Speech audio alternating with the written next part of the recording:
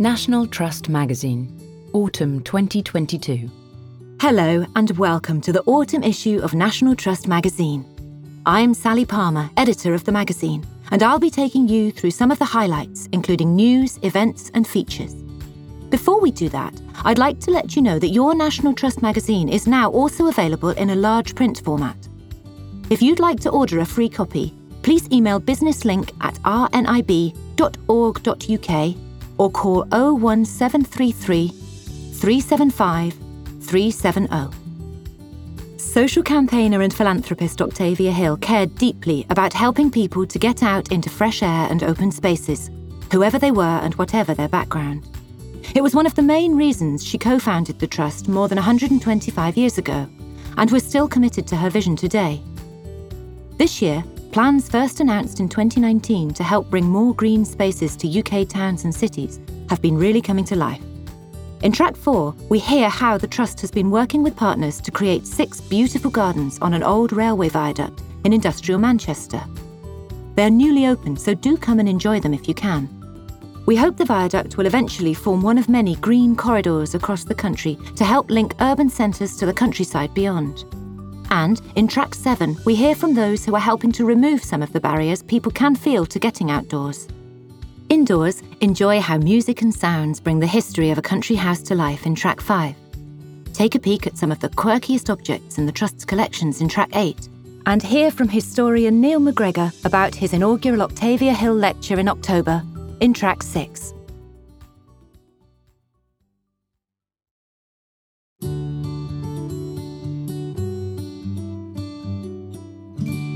Here's Glenn Macready, Nneka Okoye and Olivia Vinnell to tell you about what's been happening around the Trust.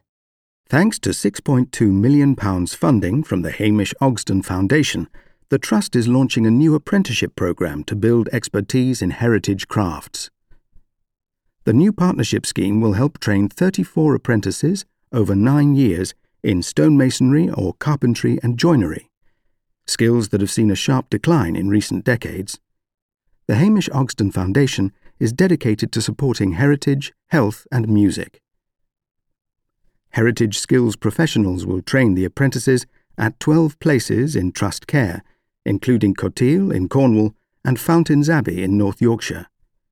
The development of expert craftspeople takes time and investment, so alongside gaining a Level 2 or 3 qualification through the government scheme, each individual will also benefit from a Trust 1-year post-apprentice work placement to put their training into practice. The programme is open to people of all ages, but is particularly targeted at young people to provide them with lifelong employment opportunities. 4 unsigned acts have recorded original music at Paul and Mike McCartney's former home of 20 Forthlin Road in Liverpool, 60 years since the Fab Four's career was launched by music written there. The artists composed their own songs inspired by the iconic band and performed them at the birthplace of the Beatles. 30 of the band's songs were originally written and rehearsed at the house, now cared for by the Trust. A 5-year conservation project is breathing new life into the heathland of Brownsea Island in Dorset, improving prospects for rare wildlife. Heathland and woodland restoration works, in partnership with Dorset Wildlife Trust, and with funding from the government's Countryside Stewardship Scheme, will expand pockets of heathland and link them up. This will benefit the island's wildlife, including the water vole, Britain's fastest declining mammal. More people can now enjoy visiting Port Stewart Strand in County Londonderry, thanks to work carried out by the May Murray Foundation in partnership with the National Trust to make the beach more accessible. An equipment loan scheme is now available for beach wheelchairs and beach walking frames, together with a disabled toilet to Changing Places standard. The new facilities have made the beach accessible to those with mobility, sensory and other needs, very often for the first time. Sissinghurst Castle Garden in Kent is hosting a new 18-month scholarship to cultivate the gardeners and head gardeners of the future. The Sissinghurst Scholarship is funded by donations and legacies. It's the National Trust's first scholarship in a horticultural qualification and focuses on the horticultural practices of the garden's creators, writer Vita Sackville-West, and her husband, author and diplomat Harold Nicholson. Scholars will get the opportunity to work at other prestigious gardens, as well as Sissinghurst, both within the Trust and externally. The largest known painting by John Constable depicts the opening of Waterloo Bridge in London in 1817. It's recently returned to hang once more in Anglesey Abbey in Cambridgeshire, following 270 hours of conservation to transform its faded appearance.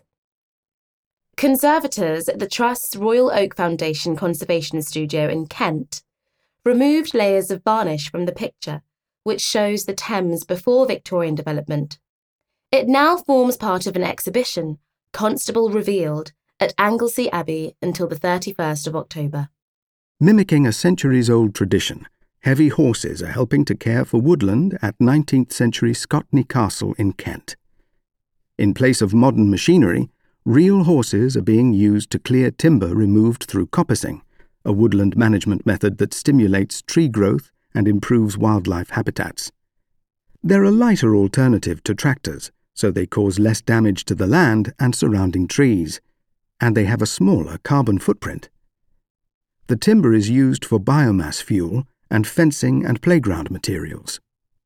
The National Trust's members are vital in helping us care for the places that matter to us all, and we can only continue to look after them with your support. That's why it's so important that you get to have your say on how the organisation is run and what we are doing. The annual general meeting is a chance to do just that.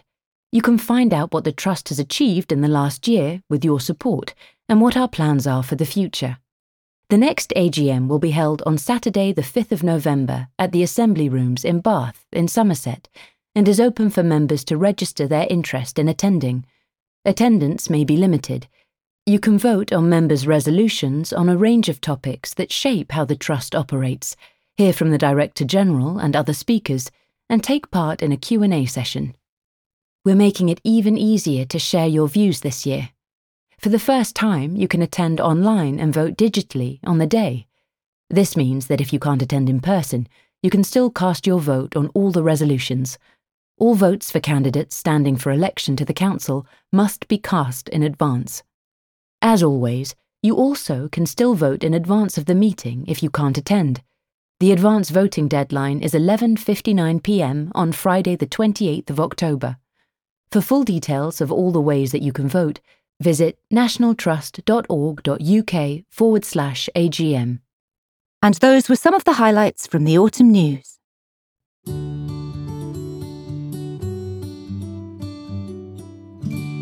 Our next feature is from the Director-General, your chance to hear from Hilary McGrady. We cannot all go to Barmouth or Tintagel. We want some beautiful things for our daily enjoyment and near us, not on rare holidays, not for those who have money, but day by day as the surroundings for the poorest of your Manchester children, the most toil-worn of your Manchester men. So spoke Octavia Hill at the Manchester Art Museum's AGM in 1897. The land at Barmouth and Tintagel were two early acquisitions of the National Trust, which had been founded just 2 years earlier. For Octavia, their benefit and the role of the museum were about providing beautiful places that everyone could enjoy and be inspired by. But more beautiful spaces were required, not just for the holiday or day trip, but to become part of everyday life. I'm delighted that 125 years on, the Trust is delivering Octavia's vision in the heart of Manchester by transforming the historic Castlefield Viaduct into a new, beautiful space for everyone to enjoy. It's a structure that Octavia might have campaigned about in the 1890s for bringing noise and pollution into the city, but it's now a place of calm, community and escape. Castlefield is a project that is very close to my heart.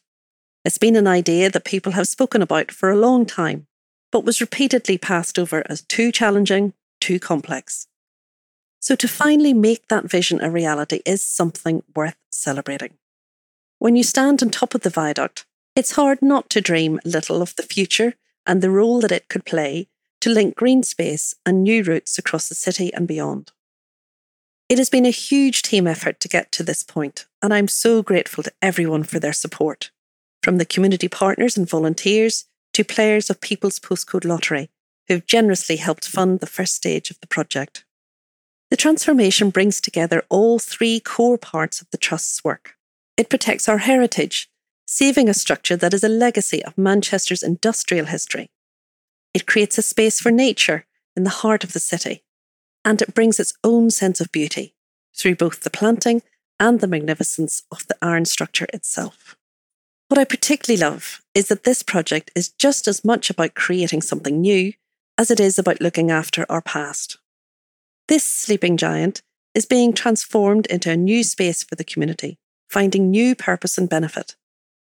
That we're working hand in hand with local groups and partners is the cherry on the top. The Trust's purpose isn't just about preservation. It calls on us to promote the preservation of places of outstanding natural beauty and historic interest. That word is important. It's about how we can inspire new generations to love nature, history, and beauty, and continue to serve the mission that motivated our founders. Octavia's speech in Manchester was set against a backdrop of rapid industrialisation. Cities like Manchester had boomed in size, development, and accordingly, pollution. The Trust was created in response to these trends to protect and create spaces where people could enjoy nature, beauty, and history. This mission has remained just as relevant today, with the past 2 years particularly reminding us of the importance of being able to enjoy green spaces. Castlefield is one of many projects that we're working on to ensure more people can enjoy beautiful places wherever they are. For example, we're helping improve urban parks in Plymouth, supporting community heritage in Great Yarmouth, and bringing Blossom back to towns and cities nationwide. Octavia may not have expected nature and beauty to be found in the steel structures of a railway viaduct, but I hope that she'd be proud that we're still working to provide those beautiful things for our daily enjoyment in Manchester and across the UK. Thank you, Hilary McGrady, the Trust's Director General. You can hear more about the Castlefield Viaduct in the next track.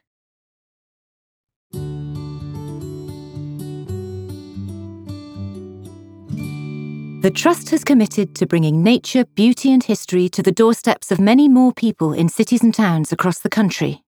This year, plans have started to come to life on top of an old railway viaduct in industrial Manchester.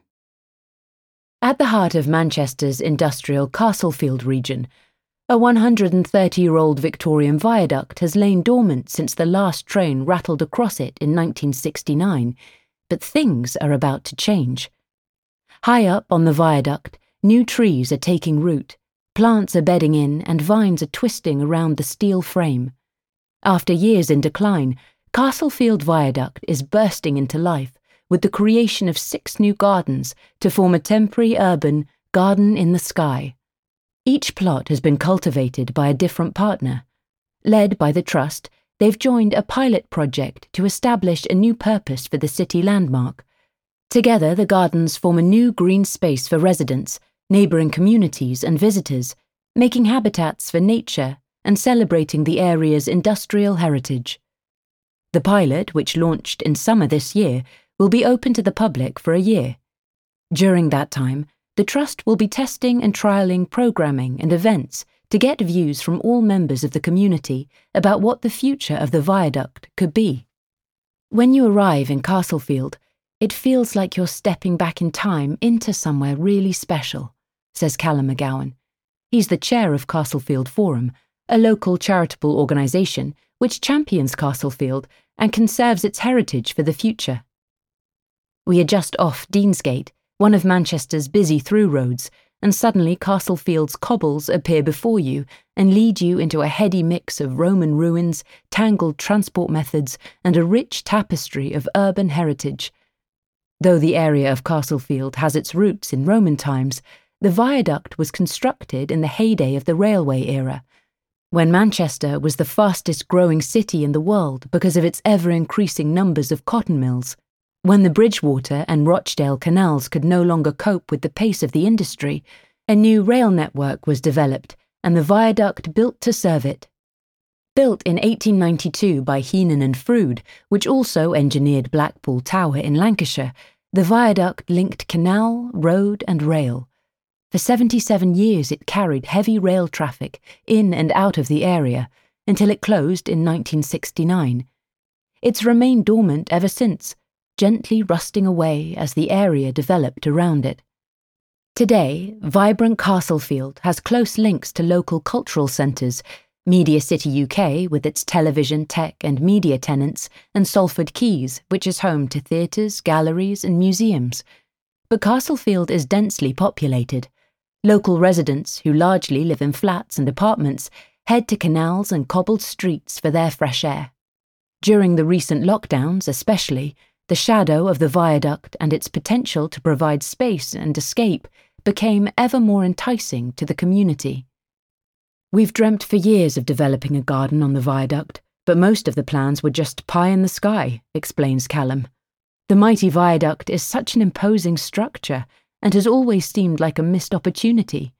Its time has finally come. Castlefield Forum's volunteer trustees have brought their long-held plans to life by developing one of the partner plots on the viaduct. The 6 gardens, 4 partner plots and 2 National Trust gardens take up a little under half of the available space. Another section has been left untouched to provide a sense of how nature has reclaimed the viaduct since it was closed. The site will also have art installations and a community space for events. For their garden, Castlefield Forum have taken inspiration from the area's heritage architecture. We're choosing plants to mirror Castlefield's high skyscrapers and old mills, says Russell Eckersley, a local resident and trustee of Castlefield Forum. The plants will be layered in waves at various heights and will include lilies, salvias and grasses. We've chosen flowers in shades of blue to reflect the steel grey of the viaduct and reds for the bricks of the warehouses. We've kept nature in mind too, as insects love the prominent blue and lilac shades. Many local residents don't have gardens, so I think the effects of being able to go up to get some fresh air and enjoy nature is going to be felt far and wide. We're really excited about the legacy this garden will leave. Another of the gardens is being developed by Urban Wilderness, an arts organisation whose mission is to transform people and places through creativity, artworks and events. It was really important to us to have an authentic representation of youth voices from Manchester on our plot, says Laurel Gallagher, one of the founders of Urban Wilderness. We've been working with a group of creative young people aged between 16 and 26 who have also been supported by Manchester mental health charity 42nd Street. The creative collective of young people took part in nature walks and workshops to inspire their garden and help them decide what they needed from the space.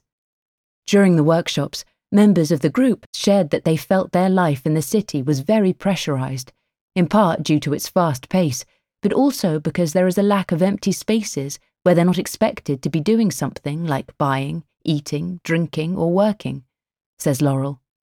They felt the spaces in Manchester were very directive, and so they wanted a place where they could just be. We hope that's what our garden will bring. The group has chosen to place a geodesic dome in the centre of their garden, a latticed curved semi-spherical space. It's meant to symbolise safety and calm within the city, and visitors can still enjoy the views of nature through the metal framework. For the greenery, the collective wanted native plants with medicinal qualities which might help with health and well-being. They've chosen to plant nettle, which has benefits for the respiratory system and as an antihistamine, feverfew, which, as its name suggests, is said to ease fever, and lemon balm, which can help relieve stress and anxiety. Many of the group are keen gardeners, so it was important that they were able to bring the garden to life by helping with the planting in the summer, says Laurel. We hope they'll continue to take solace in their urban wilderness garden all year round. Of the other 2 partner plots, one is being created by the Science and Industry Museum, which has made a garden full of heritage plants, trees and flowers, and information about the viaduct's industrial heritage. The other, the City of Trees partner plot, is called Trees, Past, Present and Future. It features the trees, shrubs and flowers used during the Industrial Revolution, as well as those that will play a role in the city's response to climate change. The plans to develop the viaduct were finally put in motion thanks to the Trust's ambition, announced by Director General Hilary McGrady in 2019, to bring more green space to towns and cities as part of an Urban Places programme. The Trust created this programme with the goal of giving more people easy reach of quiet places with nature and wide open skies, as our co-founder Octavia Hill intended, says Duncan Laird, the Trust's head of urban places. As 80% of the UK population lives in towns or cities, we're working with local partners to improve urban green spaces and connections between towns and countryside. Eventually, we want everyone to have the opportunity to access nature, beauty and history locally. Castlefield Viaduct's Sky Park is just one of the initiatives for greener and more heritage-rich urban places. At Bathampton Meadows in Somerset, the Trust is developing the first of 20 green corridors alongside the local community, council and other local partners. The corridors will link urban centres to the countryside beyond by knitting together patches of green space to create a route to rural areas, explains Duncan. Among others, we're considering green corridor projects at Belfast in County Antrim, Plymouth in Devon and Cambridge. Urban heritage projects are planned too, such as in Birmingham, where a coalition of partners is supporting the local community to restore and give a future to the Grade 2-star listed Moseley Road Baths. Back at Castlefield, the Trust and partners have even bigger hopes for its future, following the pilot year by working with local landowners. We're looking at options such as opening both ends of the viaduct to create a new through route for local people, says Duncan. From central Manchester, they'd be able to take a pleasant walk or cycle across the viaduct before following the path out next to the tram line and dropping down onto Pomona Island with its existing cycling and walking routes. This could be the start of the north end of a green corridor which would connect Manchester to the sweeping parkland of Dunham Massey, which is also in Trust care. We'll need the support of people and funders to make Phase 2 of the project possible and to secure the future of the viaduct. Callum from Castlefield Forum is optimistic. What better use of the old viaduct to save it from decline than to reimagine it as a green space for Manchester and beyond? It's this kind of legacy we are humbled to be a part of, and we can't wait to hear what people think when they get up there. For now, it's a place to relax, to contemplate, and to connect with nature. If it could provide a through route to both physically and metaphorically connect local communities, then that would be something to really celebrate. The Castlefield Viaduct project was made possible thanks to funding raised by players of People's Postcode Lottery and public donations which will cover 2/3 of the build costs.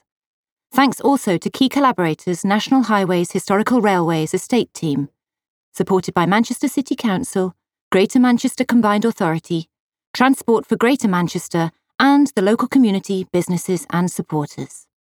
To book your free time ticket to visit the viaduct, share feedback on the pilot project or donate, visit nationaltrust.org.uk/Castlefield-Viaduct.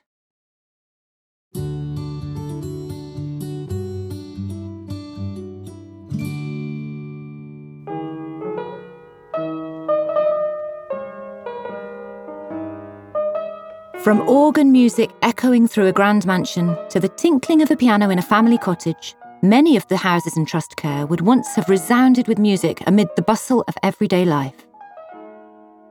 Shanice Brooks from the University of Southampton and Weeb Katumelan from the Royal College of Music are on a mission to bring sound back into the country house through their Sounding Erddig project. This article is read by Nneka Okoye.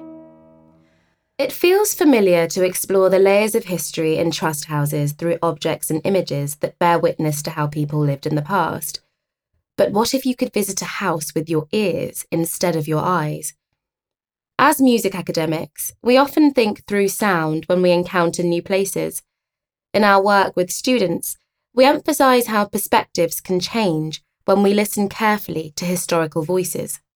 The National Trust's collections of scores and musical instruments are an outstanding resource, providing unexpected insights into the rich but often hidden history of music making at home. But more than that, these wonderful properties preserve the spaces in which that music resounded. They encourage us to think about music as part of the unique experience of living in a place. We have been keen to bring sound back into heritage settings, and with the help of the Trust and generous funding from the Arts and Humanities Research Council, we had the perfect test case. Earthig, near Wrexham in North Wales. Built as a splendid gentleman's residence in the 17th century, the house passed to the York family in 1733, where it remained until the last owner gifted the now perilously dilapidated mansion and contents to the Trust in 1973. After a long process of stabilisation and rehabilitation, Earthig is now bursting at the seams with over 300 years' worth of objects from the exotic to the everyday. On our first visit in 2017, we were intrigued by the multitude of instruments on display. The former entrance hall had been converted into a music room in the 19th century, and one wall is almost completely taken up by an imposing organ bought in 1865 by the teenaged resident Philip York. A grand piano occupies a corner, while assorted oddities, from an elegant harp lute to a battered musical saw, appear on almost every surface. There was still more to see when we climbed the stairs to a storeroom where Trust staff had discovered and sorted Earthig's musical scores. Colourfully illustrated sheet music covers jostled books of children's nursery songs and hymns for Sunday evening devotions, while easy beginner pieces for harp rubbed up against virtuoso piano showpieces. The collections at Earthig testify to vibrant musical life in British country houses and highlight Earthig's own unique sounding past. How, we wondered, could we make sense of its varied strands? How could we put music back into the wider soundscape of daily noises? And would this change how we understand Earthig today? Our project, Sounding Earthig, evolved in answer to these questions. It's a free online library featuring Earthig's collections made by leading historical performance experts along with Trust staff and volunteers. We recorded it during some intense and extremely cold sessions in the house in January 2020, just before the pandemic imposed a lengthy silence. We aimed to resound not just the music room, but the whole house, from the basement servants' hall up to the attic bedrooms. We recreated and recorded once familiar noises, from the clang of servant bells to the clatter of antique laundry tools. Each recording comes with notes on the people and objects that contributed to Earthig's lively and noisy past. Sound allows you to tell new stories that have not been heard before. Earthig's soundscape has a consistent theme around the role of women in the house. The musical ambitions of teenager Anne Jemima York, 1754 to 1770, have left only a book of opera scores today. But family letters reveal much more. A dramatic tale of her secret harpsichord. Anne Jemima purchased it in 1769 from the leading London instrument maker, Jacob Kirkman. The instrument was an expensive luxury which Anne Jemima, her mother and brother, had to keep hidden from the wealthy uncle upon whom their fortunes depended. Anne Jemima's harpsichord is no longer at Earthig. It was replaced by a fashionable piano in the early 19th century.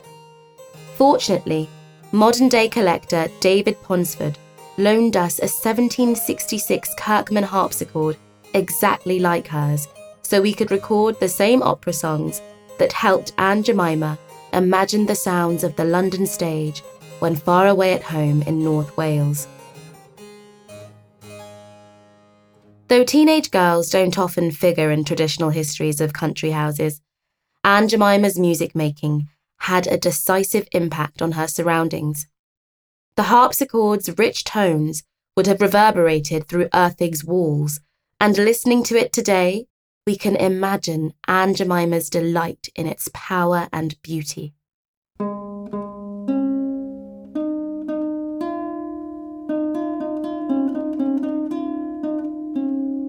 Unlike the harpsichord, Earthig's harp lute is still in the house today, but it represents a lost voice all the same.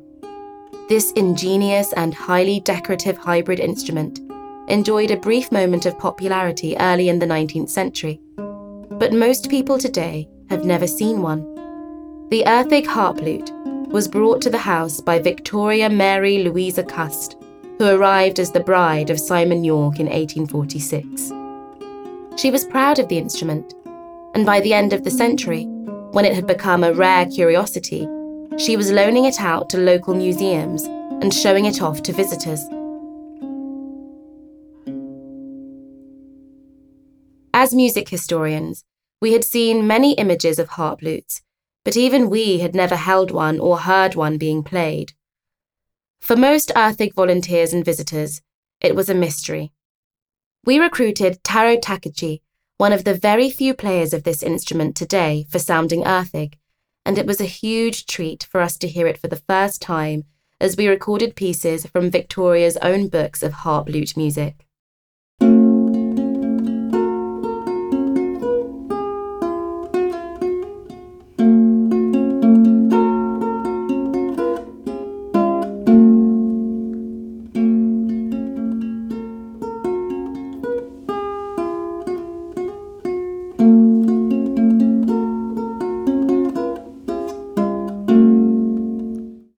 While the musical skills of women of the Yorke family are clear in the collection of scores, we were keen to know more about other residents of the house.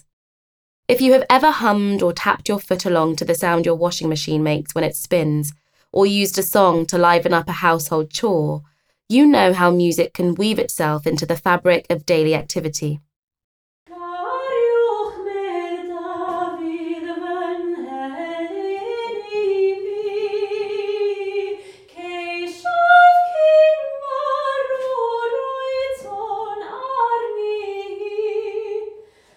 At Earthig, perhaps the maids in the laundry would also have sung, in Welsh, English or both, to the repetitive actions of scrubbing, turning and wringing the washing.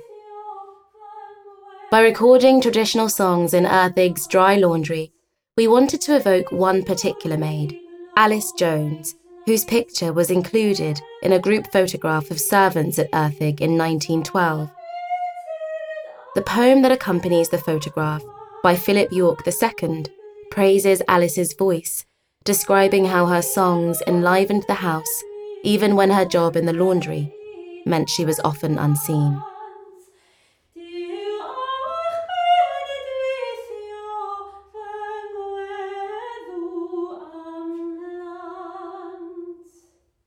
Alice was not the only domestic worker with musical talents. Matilda, Tilly Bolter, the head housemaid, played the violin.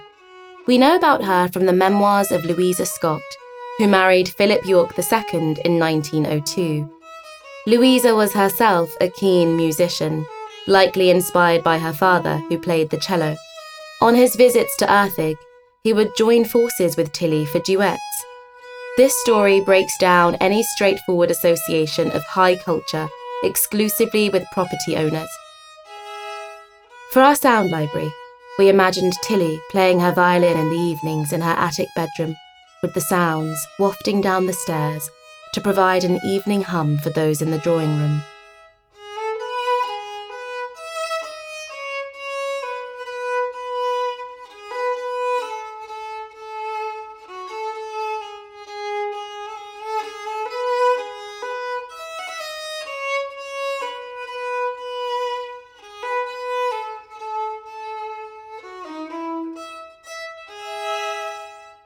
The final piece in our puzzle was to think about how music and daily sounds might interweave into the wider soundscape of the house. Sometimes the music itself suggests connections with daily sounds and activities.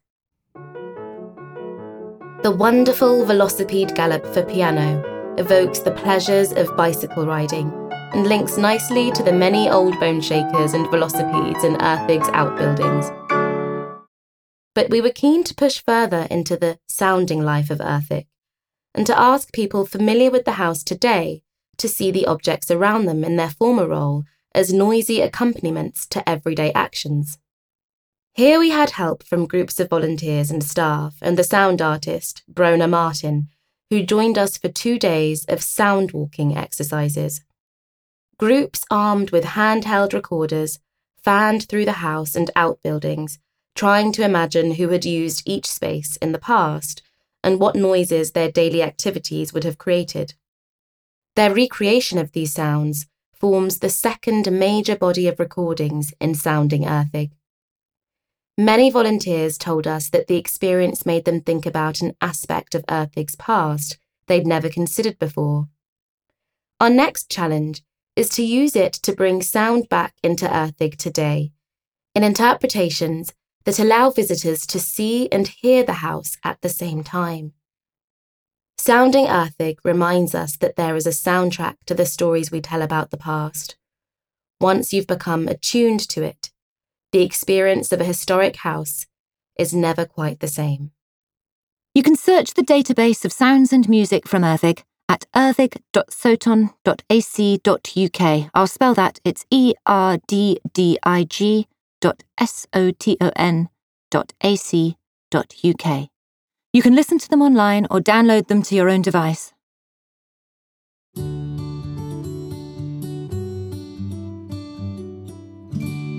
Writer and broadcaster Neil MacGregor has a particular interest in how human history, represented through objects and places, is tied to the sort of people we want to be in the future. He's delivering the Trust's first Octavia Hill lecture at Osterley in West London in October. It will be recorded and available online. Neil's words are read by Glenn Macready, and I started by asking him what particularly interests you about historic cultures and collections. I was director of the National Gallery for 15 years, from 1987 to 2002, and then director of the British Museum from 2002 to 2015. In these roles, I was responsible for two extraordinary collections, which have from the very beginning been designed to be part of the public life of this country. I think in recent years, how we think about our history and what we've inherited has become more and more tied to the kind of society we want to be in the future. That has always been the case, but the link between how we see the past and how we want to shape the future seems more urgent and obvious now than before. Why did you want to deliver the inaugural Octavia Hill lecture? I'm interested in the idea of the dispersed set of spotlights that the National Trust offers on different parts of our national history. If you put them all together, you wind up with a kaleidoscope of our history. The patterns change, different bits may be contradictory, but they're all part of one story. It's what distinguishes trust properties from museums, art galleries, or universities. They offer a quite different kind of experience, where we can, in some sense, visit the past, think about our place in it, and what that past means to us now. That's why I think the Trust is so important. There's nothing like it anywhere else in the world. What do you plan to talk about? National Trust properties are set in their landscape, a particular place which has shaped them and which they have shaped. That relationship between the land that makes us and what we become is impossible to grasp in a museum or a gallery, but it is a critical bit of any national history, how the country made its people and how they made it. It's in every case a unique blend, because the landscape is local, but the works of art, the architecture and design, the collections, come from the whole world. The story of how these objects came to be put together is part of a global story, not just part of the story of that family, that house, or indeed of the UK. You can't really engage with the history of most trust properties without in some measure taking on the history of the world for the last 500 years. Do you have any examples from the National Trust? The 18th century terraces at Rievaulx in North Yorkshire are a good place to start. The purpose of the terraces, which were built overlooking a magnificent ruined abbey, were to enable the viewer to look at the past and to enjoy it, both imaginatively and historically. It shows that we've been revisiting our own history for hundreds of years. Another striking example is the Temple of British Worthies at Stowe in Buckinghamshire, which features busts of famous historical figures from Alfred the Great to William Shakespeare. The figures show how selective all history is, as they were chosen to present a particular national and political narrative and offer a manifesto for the kind of future the patron wanted to see. Many of our collections are conversations between two cultures because of Britain's connections with so many other countries. These dialogues can tell of conflict, scholarship, collaboration, or enjoyment.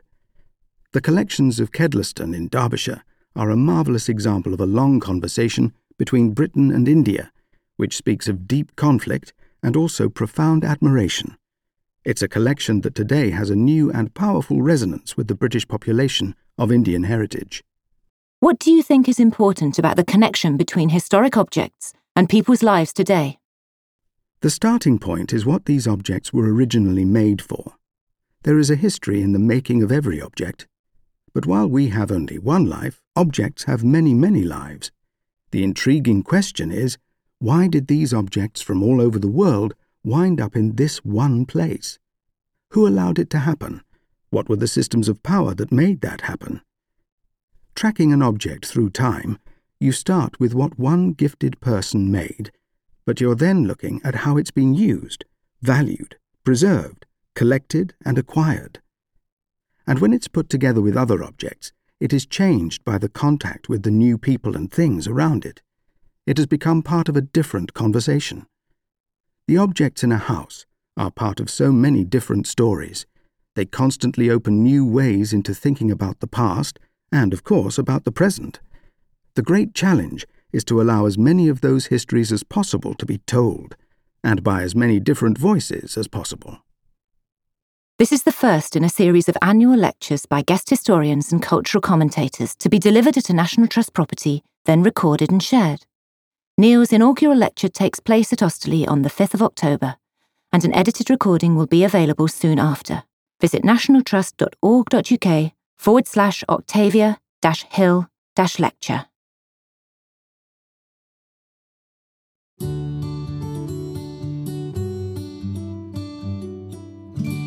The season of autumn is upon us, with its fresh skies and golden leaves beckoning us outside. For some, there are barriers to spending time in the countryside. Here are the stories of people who have overcome obstacles and helped other people to do so too.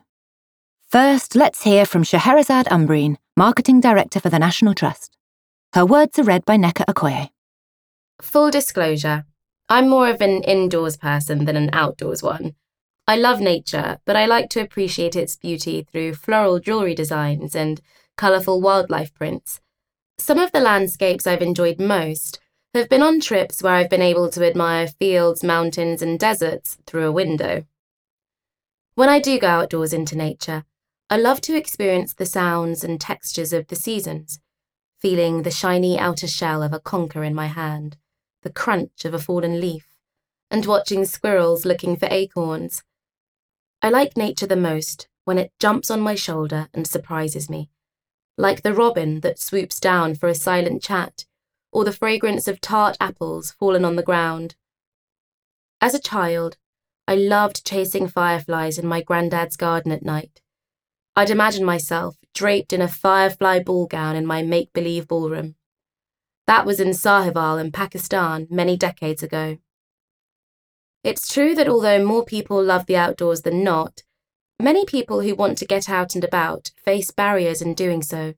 These could be physical barriers, such as the nearest green spaces being too far away from their home, or emotional ones, such as a nervousness to explore, perhaps because of a lack of experience with livestock or concerns about dogs.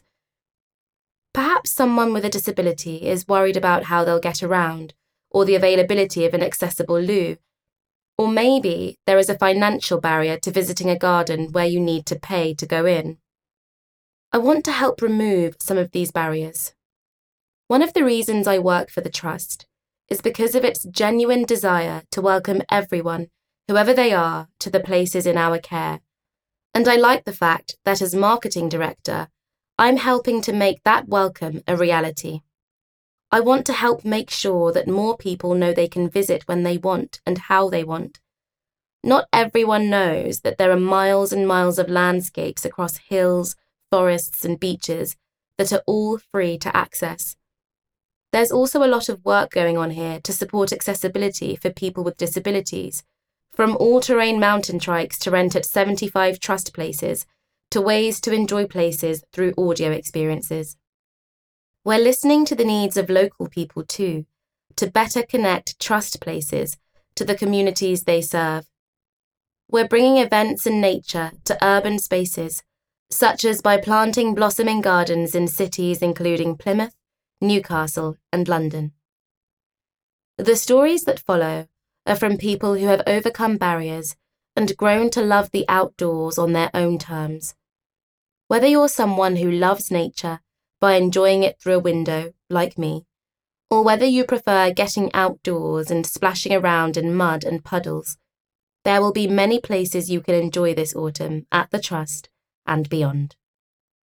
Haroon Motor set up the Muslim Hikers Group to encourage more people from his community to take their first steps into the outdoors. His words are read by Glenn Macready. I grew up in Coventry in a typical British Muslim family, and spending time in the outdoors just wasn't what our family did. I didn't even know about the existence of national parks until I was 15 and visited Snowdonia in Gwynedd in Wales on a school trip. I'm so grateful my parents let me go, as it would have taken them out of their comfort zone to send me somewhere like that. That school trip gave me my first taste of the outdoors, and walking free in the mountains felt amazing. It was years before I'd get another chance to roam the countryside, when an elderly gentleman from my local mosque was gathering people to go for a hike to Scafell Pike in the Lake District. I jumped at the opportunity to join. After that, I got the bug for keeping active and exploring the outdoors, and started tagging along any time someone was organising an adventure. One of those early trips that stuck in my mind was when I bumped into a group of Muslim women on a mountain who were hiking together for the charity Islamic Relief. I realised, to my surprise, that it was the first time I had happened upon another group of people from my own community in the outdoors. That meeting made me reflect on the fact that growing up, I didn't have Muslim or Asian role models in the outdoors or doing sports, so I didn't see people like me enjoying those activities. How can you learn about something if you don't know it exists? You can't be what you can't see. This thought led me to set up the Muslim Hikers Group, to help give other people in the Muslim community the confidence to explore in a way that makes them feel safe, confident, and happy, and to inspire future generations to follow in their footsteps. It started off as a social media community in 2020. We shared stories of our outdoor adventures and spread the joy of the countryside with more Muslims. It wasn't long before we were organising monthly group hikes and encouraging people of all levels into the outdoors. I was amazed at how many people wanted to be involved with Muslim hikers right from the beginning. I think we filled a gap in the community which exists not just in the UK but worldwide. We've had people as far as Canada and Australia reach out to say they'd love to have similar groups in their country. Around 70% of our participants are female too. I think that is indicative of the needs of Muslim women, who can be even further removed from the opportunity to explore the outdoors for various cultural reasons. One of our most memorable group hikes took place earlier this year during Ramadan, the month of worship where Muslims dedicate 30 days to fasting from dawn to sunset. It's a time where our normal hobbies can get neglected. For me, that is being active outside, so I organised a hike in the country that would also celebrate the iftar meal, where we break our daily fast. I contacted the National Trust at Ilham Park in Derbyshire, and they went out of their way to accommodate us. We had 80 people from all over the country join for a 3.5-hour hike, followed by an amazing outdoor banquet of biryani, samosas, chaiwala tea and desserts. It was a really special experience, and for the Trust to make us feel so welcome gives us the encouragement to try events like this again. By building relationships with the Muslim hikers and other groups across the UK, the Trust is helping empower communities like ours to come outside and create a culture of joy in the outdoors. Maya Rose Craig is grateful that her love of birds was cultivated at an early age by her parents and close-knit birdwatching community. Now she advocates for all children to get that same nature-rich start to life. Her words are read by Olivia Vinnell. I particularly love birds because they're so visible. They're easy to spot and identify, and you can see them everywhere. Whether you're in the countryside or the city, every landscape has birds. You don't even need to know what you're looking at. You can just watch the birds and listen to them. I'm a bird watcher as well as an environmental campaigner, and I definitely have my parents to thank for getting me into bird watching at an early age. My dad started it all. My mum, who is Bangladeshi, thought of herself as a city girl, but became interested in nature when she married. Thanks to my parents' early support, I became really active in the birding community as a child. During lockdown, I really got back into the garden birding that I'd loved then. I'm a big advocate for the LBJs, little brown jobs, the wrens, dunnocks, and house sparrows. As I got older, I realised how lucky I'd been, and I wanted other children to have similar experiences because I'd enjoyed them so much. I know not everyone has that same access or encouragement in their early years. When I was 13, I set up an organisation called Black to Nature to campaign for equal access to nature, drawing on my own experiences as a young non-white nature lover. My first step was to start a conversation with other organisations in the nature sector about access to the countryside. I ran a conference where we asked people in visible minority ethnic communities about the issues that were stopping them from spending time in the countryside.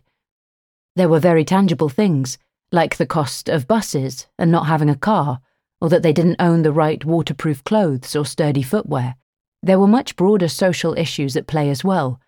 People spoke about a cultural fear of dogs in a lot of communities and how they felt scared taking their children somewhere that dogs were running around.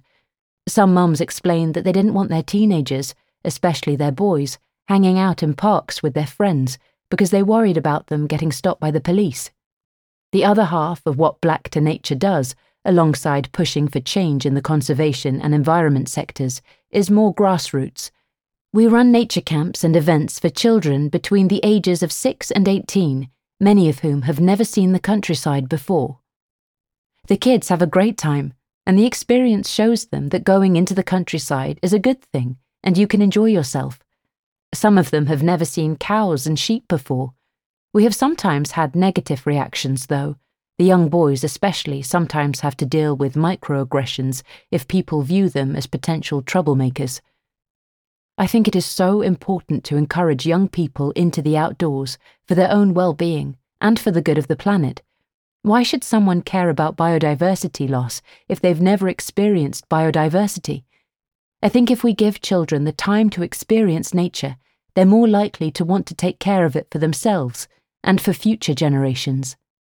And you can take your pick of local spots to enjoy nature at nationaltrust.org.uk/walking.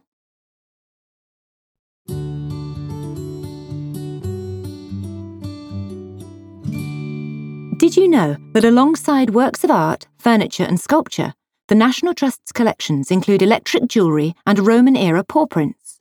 Assistant Curator Katie Knowles is author of 100 Curiosities and Inventions from the Collections of the National Trust, and she explains why. Her article is read by Nneka Okoye. For thousands of years, human curiosity and creativity have shaped the world around us. A desire for knowledge and eagerness to experiment have led to discoveries and inventions that have transformed how people live, act, and think, from meeting basic needs to helping make sense of a changing world. Human inventiveness has resulted in practical problem-solving, of course, but also in creative artistic experiments with unexpected materials and the emergence of new ideas. From the 19th century in particular, a surge of scientific and technological advancement brought many new discoveries and inventions, including synthetic materials, cars, radio, mass-produced medicines, and electric lighting. Many of the world's oldest museums featuring evidence of human curiosity and inventiveness began as personal collections accumulated by wealthy families or individuals. In the 16th and 17th centuries, European collectors created cabinets of curiosities, Wunderkammer, or wonder rooms, to intrigue guests and show an understanding of the world around them. These could be cabinets, cupboards, or entire rooms that brought together natural and manufactured items from around the world for study and display. The original cabinets of curiosities were often status symbols designed to showcase influence, knowledge, and wealth obtained through growing international trade and expanding colonial power. Some included fabrications such as unicorn horns, but from the 18th century onwards, there was an emphasis on science and evidence. A collection's organisation and interpretation typically reflected its owner's taste and identity, as well as changing intellectual interests and cultural understanding. Frequently, objects from global cultures or representing unfamiliar beliefs were displayed out of context. Curiosity, therefore, is a word with many connotations in the history of collecting, and is here used in its broadest sense. Whether or not something qualifies as curious is a matter of perspective. In the future, the curiosity of our descendants is likely to be piqued by a 21st century mobile phone or a driverless car, even if they recognize the purpose of such inventions. Similarly, many items in trust collections today intrigue visitors because their once familiar functions are now obsolete. For instance, a plain glass bowl at Townend in Cumbria, designed to provide extra light for weavers, today offers insights into the age before such marvels as artificial illumination. By contrast, some pieces were specifically designed to provoke curiosity or amusement, such as the unusual tortoise-shell cat carved into the wall at Knights Hayes in Devon. Others, like the paw print of a dog on a Roman roof tile at Chedworth Roman Villa in Gloucestershire, are accidental creations, rare survivals, or ordinary objects with extraordinary connections. These days, it's unusual to see world-class museum collections in the homes where they were assembled, displayed, treasured, or used, but you can at National Trust places. The Trust looks after so many items that reflect the diversity of people who lived and worked in the houses, from physical cabinets of curiosities at Ullaronde in Devon and Peckover in Cambridgeshire to the entire house at Snowshill in Gloucestershire, which was filled with objects by wealthy collector and artist Charles Paget Wade, 1883 to 1956. Many residents and owners of places now in Trust care were early adopters of technology. Gadget-loving millionaire Julius Drew, 1856 to 1931, of Castle Drogo in Devon, used to proudly show off his cutting-edge electrical gadgets to his guests, and innovator William Armstrong, 1810 to 1900, made Cragside his Northumberland home into a technological showplace. Cragside was the first private house in the world to be lit by hydroelectricity, and its collection includes such curiosities as light-up electric jewellery. Meanwhile, industrial entrepreneurs were paving the way for factory production and instant worldwide communication. Not long after the patent on inventor Richard Arkwright's water-powered spinning machines lapsed in the 1780s, Samuel Gregg, 1758 to 1834, built Quarry Bank in Cheshire, using Arkwright's technology to power his cotton factory and revolutionize his textile business. Italian inventor Guglielmo Marconi, 1874 to 1937, trialled early radio technology on the Lizard in Cornwall and St. Catherine's Point on the Isle of Wight, while at Laycock Abbey in Wiltshire, William Fox Talbot, 1800 to 1877, was busy inventing a new photographic process, capturing and fixing images on paper. Elsewhere, creative thinkers were taking inspiration from what they saw around them. At Bateman's in East Sussex, you can see a necklace dreamt up by Rudyard Kipling, 1865 to 1936, for one of his Just So stories brought to sparkling life by a talented maker.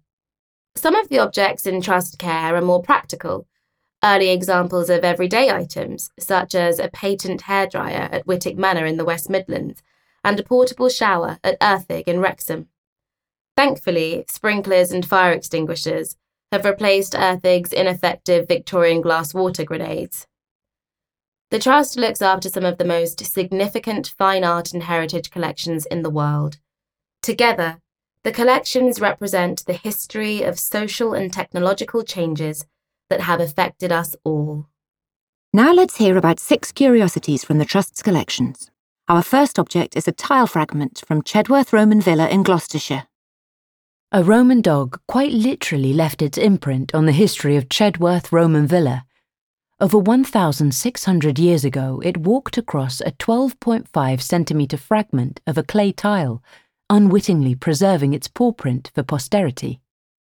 Dogs had various roles in Roman Britain, including hunting or guarding property and livestock. Some would also have been kept as pets. Archaeologists haven't established which breed of dog made this paw print, but other surviving roof tiles found at Chedworth show prints from deer, pigs and sheep, as well as one impression of a Roman sandal.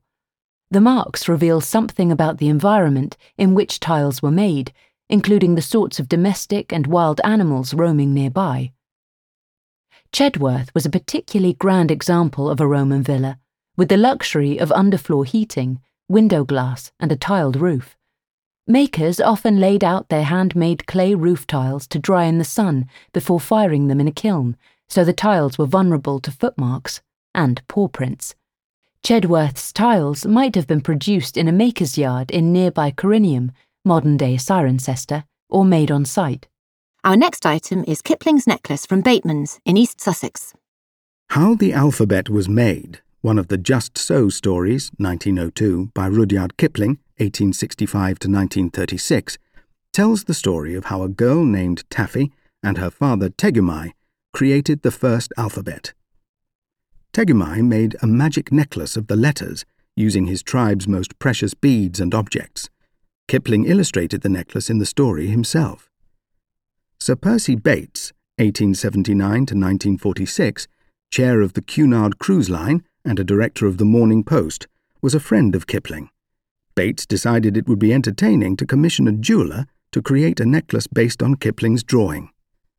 Bates and Kipling had a joke where they pretended Bates had taken the original necklace from Kipling's house, Bateman's, for repair.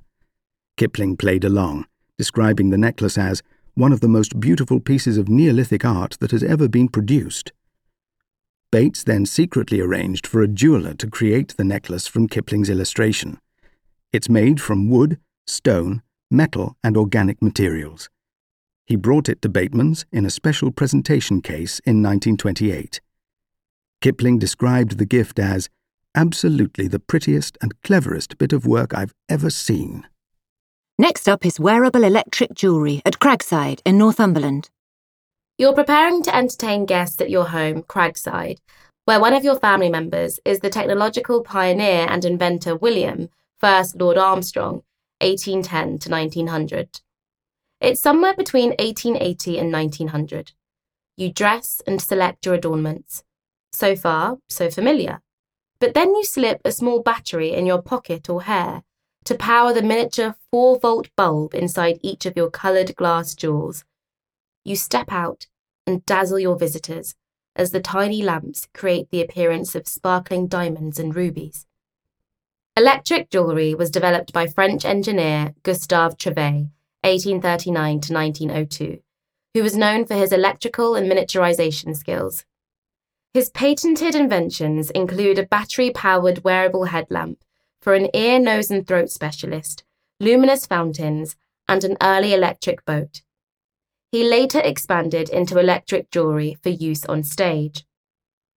In the 19th century, decorative electricity was a novelty, and rather dangerous too, as the heavy batteries could leak or overheat. Nonetheless, jewellers developed hair adornments, scarf pins and tiaras with an average battery life of around 30 minutes. Cragside's collection of electric jewels was made in London and includes a walking cane with a battery-powered light on its handle. And now let's hear about the carved stone corbel at Knightshays in Devon. If you stand beneath the staircase gallery at Knightshays and crane upwards, you'll spot a strange creature with a cat's head and a tortoise's body, seemingly emerging from the wall. It's a visual pun, a picture puzzle known as a rebus, and it represents a tortoiseshell cat. Its designer, William Burgess, 1827 to 1881, had a vivid creative imagination inspired by his passion for the art and architecture of the Middle Ages. His designs are full of animals and plants. Other gallery corbels here include a monkey clutching its long tail and a chick emerging from its shell, menaced by a rat. He would have been familiar with the widespread medieval use of the rebus, since this sort of visual play on words was often used to represent family names and in heraldry. The 17 by 11 centimetre stone cat was probably modelled by sculptor Thomas Nichols and made by one of his team of specialist carvers. There's no evidence that it was a tribute to a particular family cat. It's more about Burgess's sense of humour. Ultimately, the Heathcote Amories found Burgess's interior designs for their new house too extravagant. Burgess's work was covered up by successive generations of the family and has been gradually rediscovered, restored and recreated since Knightshays was given to the Trust by Sir John Heathcote Amory in 1972. Our next item is the water grenade at Erddig in Wrexham. A prayer in the servants' passage at Erddig begins. May heaven protect our home from flame. Fire was of great concern to country house owners at a time of candlelight, timber structures, and varying standards of rural fire brigade. Consequently, many took precautions, ranging from sand buckets to fire drills, and, in some cases, water grenades. Patented in 1883 in Chicago, USA, the hardened star hand grenade was invented to help homeowners combat domestic fires by, according to contemporary adverts, hurling the curious blue-ribbed glass bottles into a fire. The mixture of water, salt, and chemicals inside was supposed to boil and produce fumes that could smother the flames. Despite glowing testimonials, the grenades were often no more effective than sprinkling water on the flames. However, they were sold by the dozen in the 1880s, and there are over 100 dotted around Erddig, purchased by owner Simon York III, 1811 to 1894. Erddig has suffered several minor fires through its history. They were all safely extinguished by estate workers, but, perhaps fortunately, there is little evidence that York's early fire extinguishers were used. Later generations of the family took further precautions against domestic fires, including fitting metal ceilings in the early 20th century. And finally, the Weaver's Bowl at Townend in Cumbria. There is no intricate detail or hidden decoration on this simple hand-blown glass bowl, but fill it with water and place it in front of a burning candle, and it reflects light around a room. Although a poor substitute for natural light, weavers' bowls were a simple and innovative way to make a single candle last longer and brighten a room enough for 19th century agricultural workers and farmers to work on into the evening as daylight faded. This was a time when the textile industry relied on hand-weaving at home, supplementing the income of farmers and farm workers, such as the tenants of the middle-class Brown family of Townend, who owned this particular bowl. The Browns themselves, or their servants, are more likely to have used its extra light for embroidery or mending clothes. Assistant Curator Katie Knowles is the author of 100 Curiosities and Inventions from the Collections of the National Trust. It's the latest in a collection series that also includes 125 treasures, 100 paintings, and 50 great trees of the National Trust. The Curiosities and Inventions featured here are all on display at their property this autumn, so do look out for them on your next visit. Meanwhile, there's plenty more to explore at your leisure on the collection's website, nationaltrustcollections.org.uk.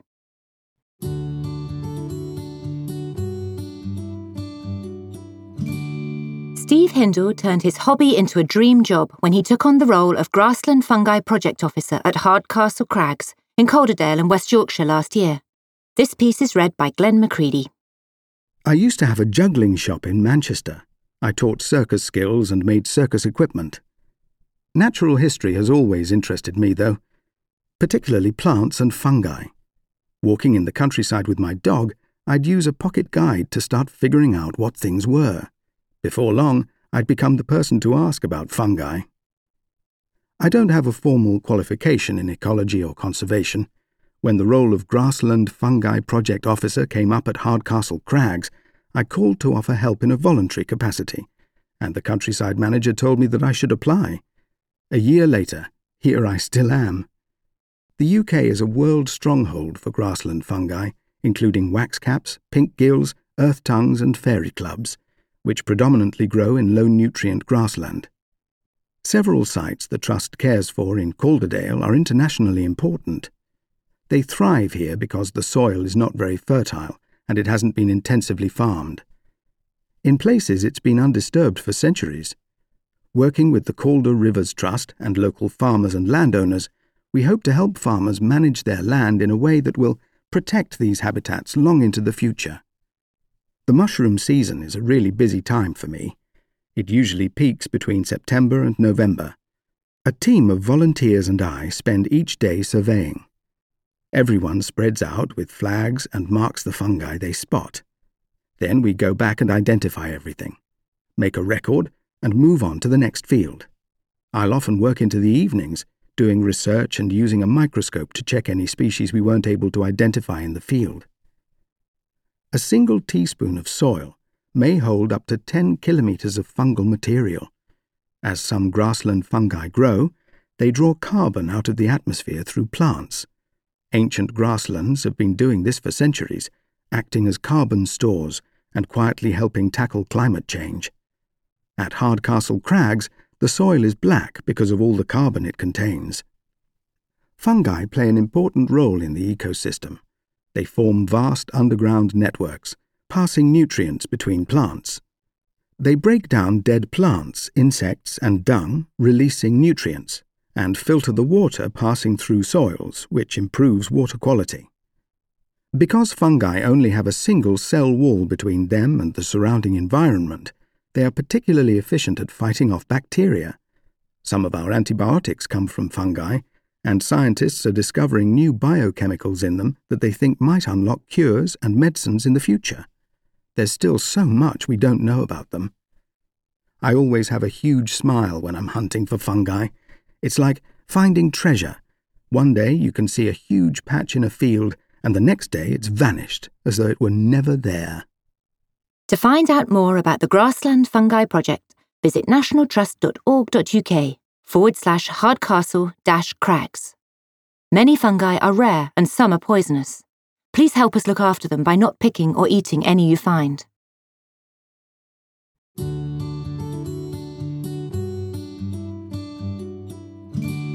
Before we wrap up this edition, it's time to hear about some of the events going on at National Trust places this autumn. Please make sure to check individual property websites or the National Trust app, or call the property for the latest information before you visit. Set in Islands, Orchard County, apple growing is at the core of the history and heritage of our dress house in County Armagh. Join an apple picking Sunday on the 2nd, 9th or 16th of October in our dress house's charming orchards and take some home to enjoy. Take part in a sensory nature club at Clumber Park in Nottinghamshire. Designed to be accessible and autism-friendly, these sessions give you the chance to experience the sounds and feel of nature, with indoor and outdoor options depending on the weather. Sessions will take place every Monday throughout autumn from 11 a.m. to 12 noon. Step into a Narnia-inspired world this winter at Mottisfont in Hampshire.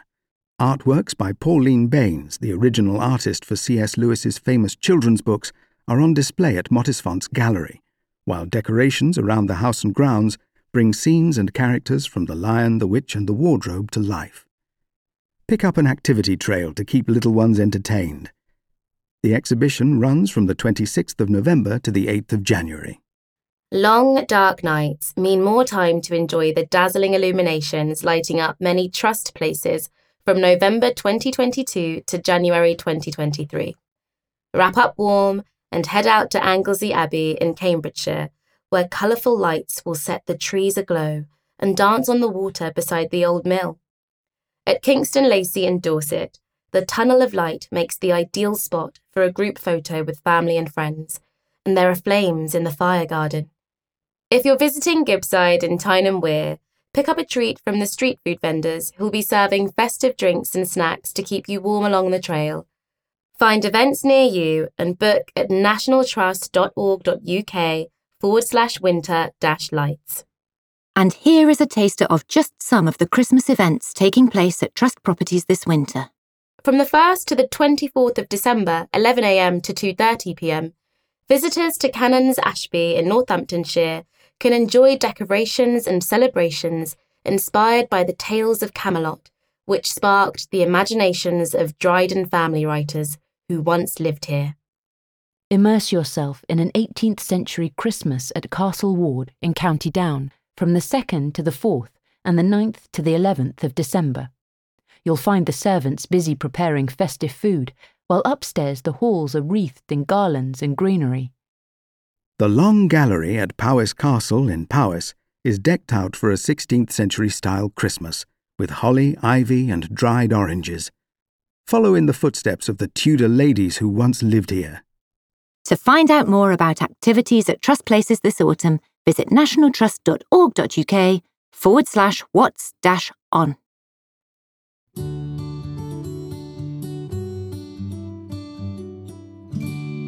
Well, that's all from us this autumn issue. I hope you've enjoyed it, and do let us know what you think of this audio edition. You can email us at magazine@nationaltrust.org.uk.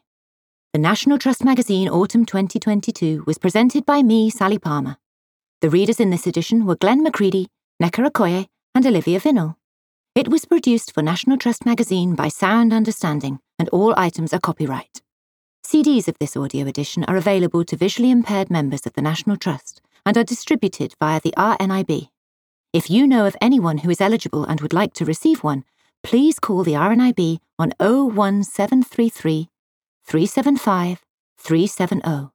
Or you can write, enclosing the membership number, to Sales and Operations, RNIB, Midgate House, Midgate, Peterborough, PE1 1TN. This audio magazine is also available to download or stream as a podcast. For more information on this and other National Trust podcasts, visit nationaltrust.org.uk/podcasts. Thanks for listening, and I hope you can join us for the next audio issue of National Trust Magazine.